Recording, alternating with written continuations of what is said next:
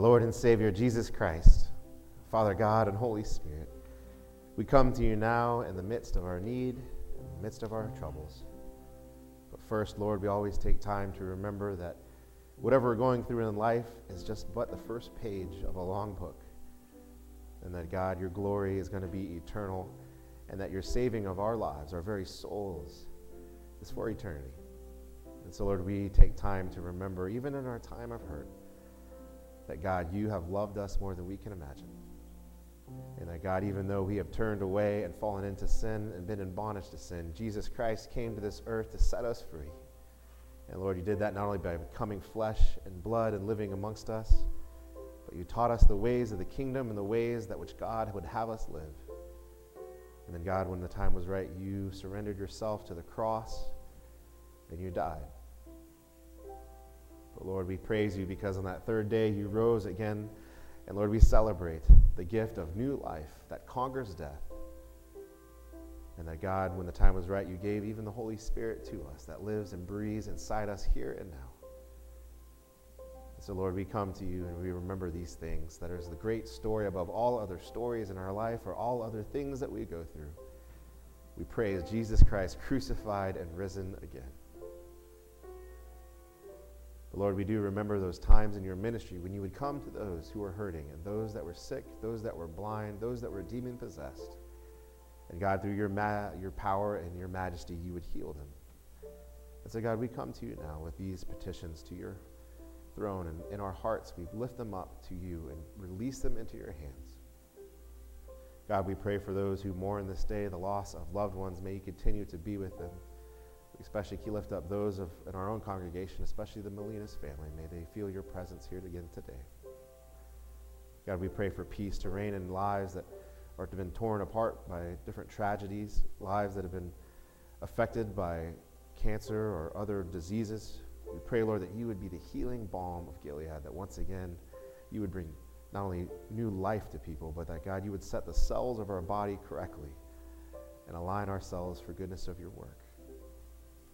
We do, Lord, pray for those who have all sorts of other things going on in their life, whether it be financial troubles and wondering how they're going to make the next bill or payment or provide for their family. We pray for those. We lift up, God, those that are hungry, those that are searching for just the ability to eat and provide again for their family.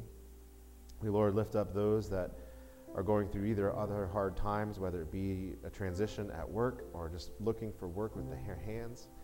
We pray, Lord, that all efforts would be successful. God, we pray for those who are worn out and tired. May they be given strength here today. We pray for those who are lonely, those that are depressed, those that feel like they're isolated from others. We pray for them. God, for those that are just struggling with depressions or just wondering what is the purpose of life or just finding different things in life that just do not fill the God-centered hole in our hearts.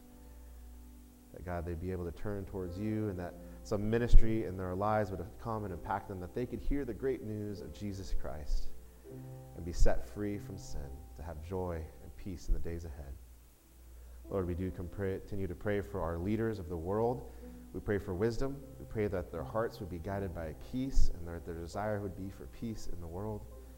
We, Lord, pray for not only these, but we pray for those refugees that are fleeing homes even as of now. We pray for those new places that they're having to land and start life anew. And that, God, that families would again be reunited in these days ahead, that war would cease, and that people, Lord, could return and build their lives and communities once again. God, we lift up those that are our first responders and those in military service. Protect them, bring them home safely to their families, and keep them from every evil. God, we also lift up those that come here this morning seeking your special touch. May you not only hear their prayer, but may they in this moment receive a gift from you, an answer to their prayer. That for whatever they need, Lord, they'd be given everything possible to do your work. For these prayer requests that we bring before your altar every week, we pray for them. And God, finally, we pray for your church and for ourselves.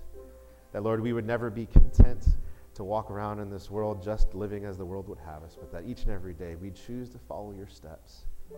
Whether or not that's countercultural, whether or not that's hard, but we would choose your ways above our own. And that, God, we would see the kingdom build through those efforts and the world be a better place than it was before those efforts were done.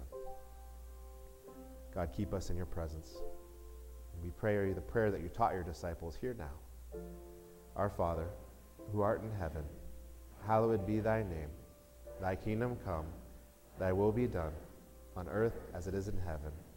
Give us this day our daily bread, and forgive us our trespasses, as we forgive those who trespass against us. And lead us not into temptation, but deliver us from evil. For thine is the kingdom, and the power, and the glory forever. Amen.